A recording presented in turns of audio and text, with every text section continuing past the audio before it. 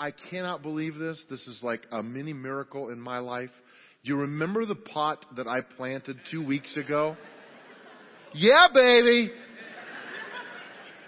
That is literally it. And I'm not kidding. We really did plant that right here on this stage 4 times. And it was the same pot every time. And we just open up a new thing and put some seeds in there. And they are growing. I feel like this is my child. It's just so fun. I've never planted anything. My wife, she's the green thumb.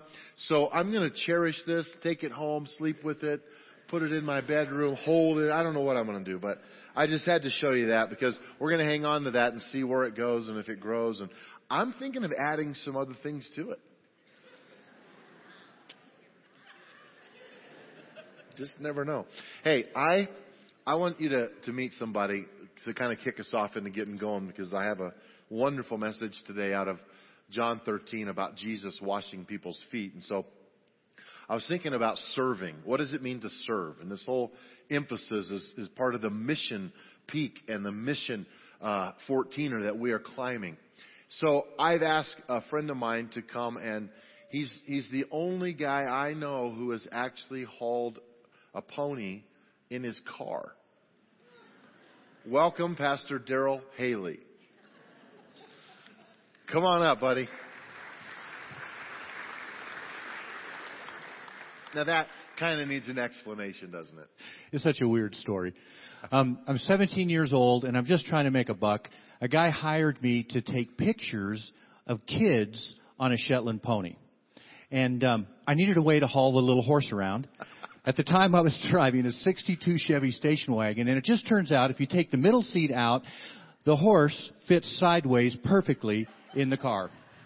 Well, not perfectly. The head sticks out one side, and the other part sticks out the other side. And so, but it's great. So you drive around. I wish we had a picture. Yeah, you drive around, and the kids would see this, and they'd all run right up to you, and you could take your pictures. It was great. Well, on a more serious note, kind of how did you come to faith? You have a rough history of being a miner underground.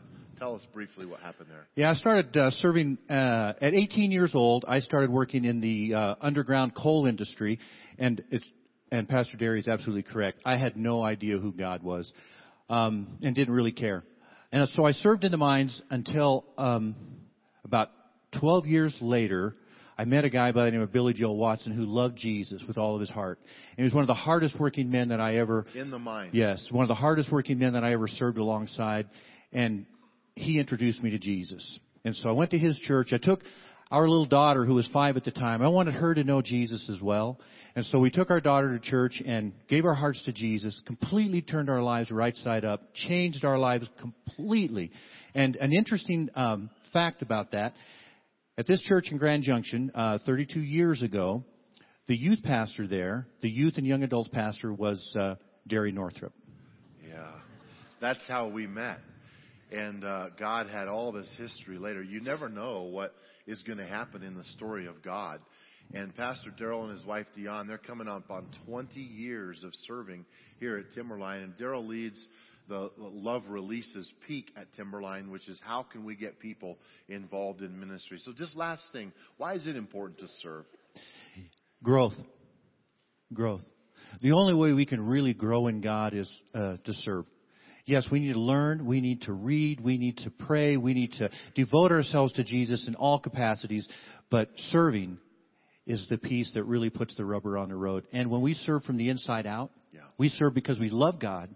Not because we're obligated or we're expected to, but we serve because we love Jesus. Wow.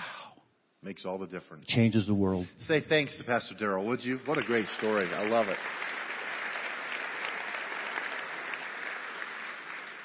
You know, everyone serves somewhere. You might not even think what you do serves. I was watching what do they call them, soccer mom the other day. She had all these kids in her van and soccer balls everywhere, and she's driving them to the next thing. And I thought, way to go. You are serving in an amazing way. Anybody cook for somebody this week? You know, cooking for your family, cooking for someone else. That's a form of serving. It's caring for others. The Bible even talks about bringing a cup of cold water in Jesus' name is serving. And so there are many ways to serve, and I don't want us to get confused. Sometimes we think of serving means at the church, which is very important. I mean, you're here today. Things have been prepared for you, printed for you. Screens are on, sound is on. People on the traffic team, greeters, ushers, lots of people volunteer at Timberline. Many of you do. That makes it happen. But there are many other ways to serve in your community, in your neighborhood, at the workplace. I just want us to be people who servanthood just kind of oozes out of us. Why? Because we're godly. When you know God and He's changed your life, it's going to change everything about you. And that's what I'm going for today. And that's what I'm hoping you will see as we walk through this. The first thing I want you to jot down on the back of your bulletin there, your program there, is, do I know who I am? Do I really know who I am? This is a very important question. We tend to think we do. You probably know yourself better than anyone else, but I'm absolutely convinced that we fully do not know who we are. I don't know. The Bible even says no man really knows his own heart. Only God knows. What motivates me? Why do I do the things I do? That's very important. But when it comes to ministry, I'm going to be reading from John 13:3. Just a question. How many of you think Jesus, don't raise your hand, always knew what His mission was on this earth? As a 1-year-old? There's no way. He didn't have the cognitive ability. This is a fascinating verse. John 13. If you have a Bible, just open it up and just leave it there, because I'm going to go through several of these verses in John 13. Verse 3. Jesus knew that the Father had given Him authority over everything. Okay, that's the foundation. And that He had come from God and He would return to God. Fascinating verse stuck in the middle of this servanthood passage where it's telling us, John is telling us, Jesus has figured out who He is. When He's born, He's a baby, right? Does He have to learn to walk like every other child? Yeah, He does. He doesn't just pop out and start flying around the room and going, hey, this is cool, I'm going to save the world. No, he has to learn to walk.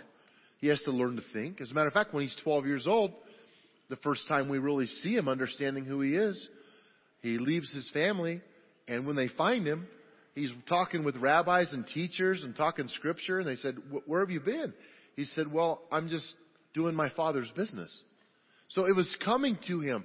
He found out that when he touched people and prayed over them, they would get healed. There are tons of things that happened in his life so that this verse could be stated. I know who I am. I'm the Son of God.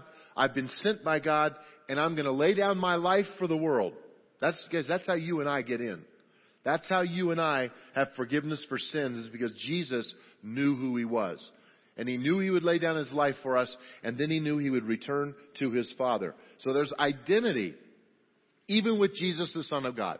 That's why I think it's very important for you to know how you're wired and what to do with your life, because in volunteering, it matters that you love what you do. The second thing I want you to jot down is, what is Jesus trying to teach the disciples by what He's about to do? He is going to wash their feet. We're going to read this story. Many of you have heard about it before. What is motivating Him to do it? I would propose to you that it has absolutely nothing to do with the fact that their feet are dirty. As a matter of fact, when they came in, they're having a meal together. When they came into this room, their feet were probably washed at the door. So then what's the point? The point is a spirit of servanthood that He is trying to show them. So very important. Let's look at it. Verse 4. So Jesus got up from the table. They're having this meal. He takes off His robe. What is that? It's called a priestly garment. Rabbis wore it, pretty fancy, very beautiful. He takes that off, basically saying, I'm not gonna be in this role right now. And he wraps the towel. He takes this towel from somewhere that he's pre-planned, and he wraps it around his waist, and he's getting ready to wash their feet. And the Bible says that he poured water into a basin. So now we've got him with this water of basin, or basin of water, and he starts going around to the disciples. He began to wash the disciples' feet, drying them with the towel that he had around him. Well, this is just absurd. I can't even begin to tell you how wacko. The disciples have never seen a rabbi wash feet, anybody's feet. The job to wash feet would be the lowest servant in the house. And they would be there as guests come in. I'm not trying to be gross, but they traveled either barefoot or with sandals on roads that also served as urinals and everything else. And so feet were filthy. The first thing that happened when you came into someone's home is that you would stand and the servant would wash your feet. It was a lowly job. And no one liked to do it. So Jesus is taking this concept of servanthood to a radical idea of him being the rabbi, and he is actually going to serve them by washing their feet. You know, I was thinking about this week a lot, because serving people is not always easy. Matter of fact, I don't like everybody on the earth. Do you? Do you like everybody? Like, have you ever met someone you didn't really care for? Don't look at them.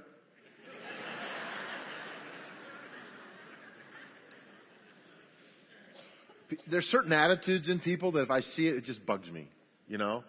And it's like, oh, I'm supposed to serve them too? But let me help you with that.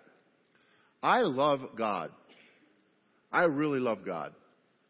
And I know that God loves every person He's created. Do you agree with me so far? Therefore, He created you. You're not here by accident. God has a love for you that no one else can understand. You say, well, no, if you knew what I did. No, it doesn't matter what you did or have done. It doesn't matter. His love for you is because He's fully God, and He created you with amazing purpose that you just haven't found yet. And if you're running from God, He's chasing you because He wants you, because He loves you. If I know how much God loves you and I love God, then I'm going to value the people who God loves, whether I like them or not.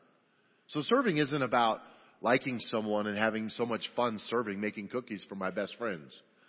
Serving means that I'm willing to go beyond the boundaries of what I'm capable of doing on my own because I love God and because I value who God values. And if God values this person, then I value this person. And I have respect, and I'm going to show respect for their journey. Because usually mean people on this earth, once you hear their story, you understand why they're mean. It's not an excuse. It's just the reality. And that's why Jesus always led with trying to get to the story. Because everyone has a story. So the disciples have had many moments with Jesus, but they have never had this one. So let me just break it down a little more. Number 3. How will I learn to see the bigger picture? How will I learn to understand that this is more than getting clean feet out of the deal? That this is turning the hierarchy on its head. He's trying to make a point, and we need to see this point here. I'm going to read this. Because Simon Peter, okay, who is this guy? Is he impulsive? Yeah, he's the guy that pulls out a sword in the garden and cuts a guy's ear off. He makes statements that are crazy. He's always ready to fight. He's always ready to be the protector of Jesus. He's just got this animation about him. So Jesus is going to try to wash his feet. Verse 6. When Jesus came to Simon Peter, Peter says to him, Lord, are you going to wash my feet? And Jesus replied, you don't understand now. Very important. You don't understand now what I am doing. But someday you will. No, Peter protested. You will never wash my feet. Read my lips, Jesus. Do you think it worked? Jesus stepped back, and I think maybe kind of even pointed his finger like this. And when it says Jesus replied, that word involves strong communication. Jesus basically is saying, unless I wash you, you do not belong to me or to us or to our club. There's the door. That's the implication of the level in which Jesus was saying, you can't follow me if you don't do this. So that's why Simon Peter immediately changes his mind and says, oh, then wash my hands and my head as well, not just my feet. I'm in. It's so Peter-like, it's just so him. I don't know, have you ever had someone in a spiritual sense, I'm not talking about a foot massage, okay? In a spiritual sense, wash your feet. Anyone ever have that happen to you? In the South, they do this sometimes, and I just hate it. Like, I had someone wash my feet, and it was like one of the most difficult things I have ever endured in my life. It is just awful. As a matter of fact, if God ever speaks to your heart and says, wash someone's feet, like, just say, no. I'm not going to do it. A guy named Bill Piker. Anybody remember Bill? Some of you will. He was a part of our church years ago. His family moved from Arkansas. He's now a pastor in our Arkansas. And he was a praying machine. When our building over on LeMay, he would come really early, 5 a.m. We gave him a key and he could just feel free to come in, and he would just pray around the whole building for a couple hours, many times. He would pray in every room. I'd get there and I'd hear this voice. And he had this southern drawl, and he would pray loud, southern style. Oh God, this weekend I pray that your spirit will fall on this place. And he'd walk through the pews. We had pews over there on LeMay. Whoever sits in this chair, touch him, anoint him, heal him, bless him. And he'd just pray like that all around the building. And when we opened, at 8:30 or 9, he was still praying. We'd have to go say, Bill, there's people in the building now, so why don't you settle down a little bit. Well, one day he called the office about 9 o'clock, and I was in my office, and it was urgent. He said, Pastor Derry, I need to see you right now. And I said, what happened? He said, can you meet me back in the gymnasium by that metal door there by the kitchen?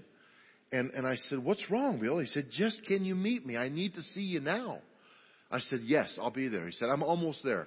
I heard his old truck with the broken muffler pull up and open the door. And he walked in that. Some of you remember that building, know exactly that metal door over there on that corner by the kitchen.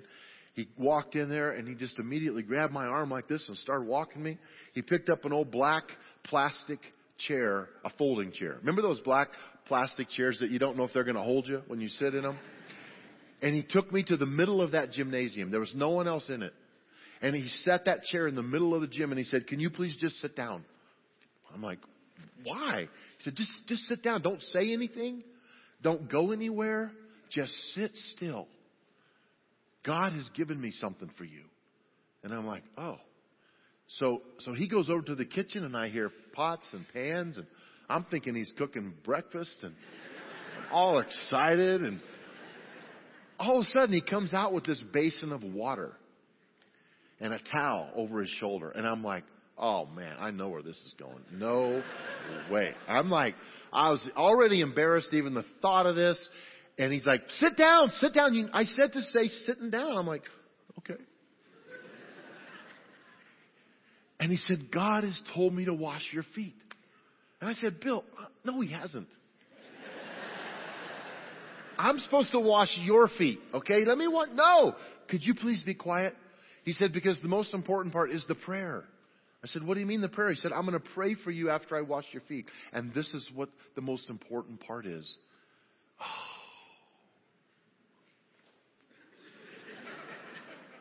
He's unlacing my shoes. He's reaching up inside my pant leg to pull down my socks. Okay, this is vulnerable. This is horrible. I'm getting like, ugh. I'm creeped out right now thinking about this. I don't like it. Finally, I'm barefoot.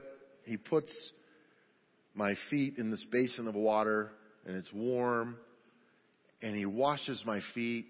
He has this little wash rag, and then he takes them out and puts them on a towel, and he's patting them dry. And I'm kind of moved by this thing. I have a tear in my eye, and my voice is a little trembly, because I'm a crybaby when it comes to getting touched by the Spirit and just the movement of God in my life. And I saw his sincerity, and then he said, okay, Pastor Derry, this is the most important part. I'm going to pray for you. God told me to pray this over you. I said, okay. And man, he grabbed my feet with strength, and he said, God, I love my pastor, and I thank you for him. I pray over him today that he will never, ever forget his highest calling is to serve people and to wash feet. Amen. Well, I'm sobbing now. I'm a mess. I'm crying. I have no Kleenex. And he just leans back, stands up, and says, I got to get back to work. I'm not kidding. He walks out the side door that he came in. And I'm sitting in this chair in the middle of a big gym with my feet barefoot with a big basin of water when the facilities team member opens the side door. And I'm in there crying, sitting on this chair with this water. And he's like, are you okay, Pastor D? I'm like, go away.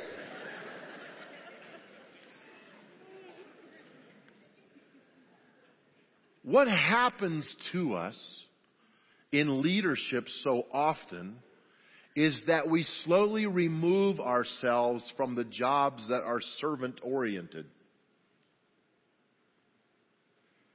And if we're not careful, pride and arrogance and ego can begin to wash away the desire to wash someone's feet. Well, I'm a little above that. What Jesus was doing was saying, listen to me, team. I'm the rabbi. I'm the Son of God. I am the Lord. I am your teacher. But I'm going to wash your feet. And that's my kind of kingdom. It's not yours. You're not used to it. But that's what we do in our kingdom. Let me just follow it up with this last point. Number 4 here. Am I willing to lead by example? Am I really willing to lead by example? Jesus was willing. And now you're going to see into why he did what he did, not to get their feet clean. That really had nothing to do with it. Verse 12.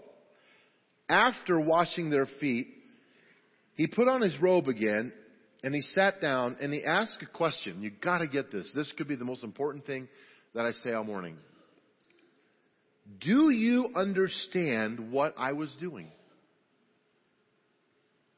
Well, of course, you're washing our feet. No, that isn't what I was doing. Do you understand what I was doing? You call me teacher and Lord, and you are right, because that's what I am. And since I, your Lord and teacher, how many times is he saying this? Have washed your feet, you ought to wash each other's feet. I have given you an example to follow. Do as I have done to you. This is apprenticeship. Why did he have to do that? What was the standard argument between the disciples when Jesus wasn't around? Do you remember? Who was the greatest? I'm the greatest because this and this and this. No, I'm the greatest because of this and this. Well, I'm the greatest because Jesus is saying, none of you are very great. Because the greatest is going to wash feet. There's no way they could have known this, because Rome was totally the opposite of that. The Jewish culture they lived in with the rabbis were totally opposite of that.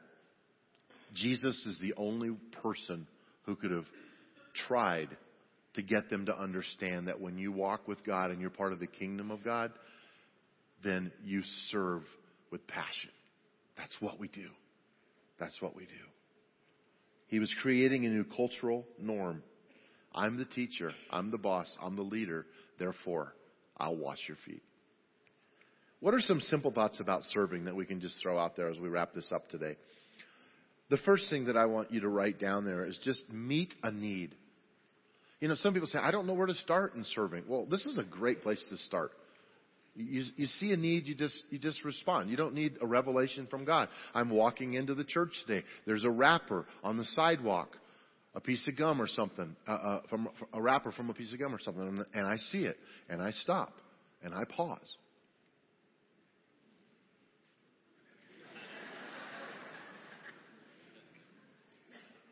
Lead me, Holy Spirit, lead me. Am I supposed to pick up this piece of paper today? I don't think I am. Nothing special happened. No, you don't need that. When you see a need, you're going to help someone in. The door's closing on them. You're going to, that radical big high jacked up truck that passed everybody up to the front of the line, you just can't wait to let them in. Not. Because people need to learn lessons too. That's why some of you are on the earth. It's a challenge, isn't it? Because we are this culture, hopefully this culture, we are not like them. Our brains have been washed by blood. Jesus' blood. Think about this. The renewal of the mind. I'm transformed by the renewing of the mind. That's what the Bible says. How does that happen? Because sometimes I don't feel like I am. But I have to be aware. I see a need. I'm going to run to meet that need. If you're godly, that happens. I could talk a lot about this. We were in a deacon meeting last summer, and it was getting hot in our conference room. And this church is great. You can set every room to come on at 6 and go off at 4. And it saves a lot of money and energy. And someone had turned off the conference room, not knowing we had a deacon meeting in there. And I was just starting to get hot. And I looked up and said, is anyone else getting hot in here? And Scott, our executive pastor, had his phone out. And he said, I already just took care of it. I've contacted facilities and they had it off, but now it's on. And I was like, dude, did you just read my mind? No, he has hotter blood than me. So he felt the heat and he took care of it. I love it. Servanthood is taking care of a need before others even know it's a need. Think about how we can do that in this city, in this community. When I think about that, it really blesses me. Number 2, learn what you love to do. You know, sometimes it's just meeting a need, whether you hate it or love it. But in the long term of serving, you're going to need to find a place to serve that you love to serve. Because that's how God has wired you. If 6th grade boys is not really what you're looking forward to, then probably you shouldn't be serving. Because there's someone else who's going to make a difference with 6th grade boys. And that, to me, there's a lot of power in that. When Daryl, who just talked to us, his first job in the church when he got saved was assistant 1st grade boys teacher. And he gave out the little crackers. And he was the favorite, I guarantee you, with the boys. So learn what you love to do. Number 3, keep the right attitude. This is absolutely imperative. I tell you, I don't even want people serving that have a rotten attitude. It just does our church a disservice because that's not the DNA that we have, right? How do we protect our brand? Well, our greeters, our desk people, our facilities teams, our traffic team. These are first responders to people who are getting a feel for walk. Many reports, I get these crazy reports all the time that people will decide in the first 28 seconds whether they like the church they're visiting or not. All based on what happens in the parking lot, what happens at the door, what happens when they walk in. You know, as a pastor who's preaching, I don't even have a chance at them. They're already decided, you know. And so think about who you are in these halls outside. What are we? What is our brand? What is our DNA? Hopefully it's this. Hopefully it's bring a cup of cold water in my name. Hopefully it's meet a need when you see it. Hopefully it's I am willing to wash feet. Number 4, lastly, appreciate other people who are serving. The service industry is the toughest thing on the planet. Our youngest daughter works in right downtown Denver at a place called the Chop House. It's a high-end restaurant right by the stadium. Great food. And I tell you, some of the stories that she tells me about how, quote, rich people treat some of the staff there and waiters, and they're not all rich people. Because there's some really nice rich people too. But there's an attitude associated with this. You know, I've been in a restaurant where I watched just a mean guy ended up making this server girl cry. And like, we kind of called her over to our table. She wasn't our server. And I said, we kind of see what's going on here over there at that table. I said, I'm a pretty big guy. Would you like me to take him out? She had tears. She kind of smiled and wiped her tears. She said, yeah. So I did. Oh, no, I'm kidding. I'm just a servant. Trying to help people out. No, but the reality is, how can we take care of people, whether they love God or not? Because that's the seed that we're planting. And I learned a couple weeks ago, if you plant seed in good soil and you water it, oh baby, it grows. It grows. Let's appreciate others. Let's live thankful. Let's not be selfish and self-driven. Our culture, you guys, I'm telling you, you've got to turn and go up the tide in our culture in order to serve. Because everybody wants you to have it your way. Because they're paid to say that to you. But what happens when we flip that on its head and we say, I'm here to wash feet? Let's pray together. Lord, it means everything for us to have your presence in this room. We cannot serve with godly attitude without you and your Spirit compelling us and moving us to action.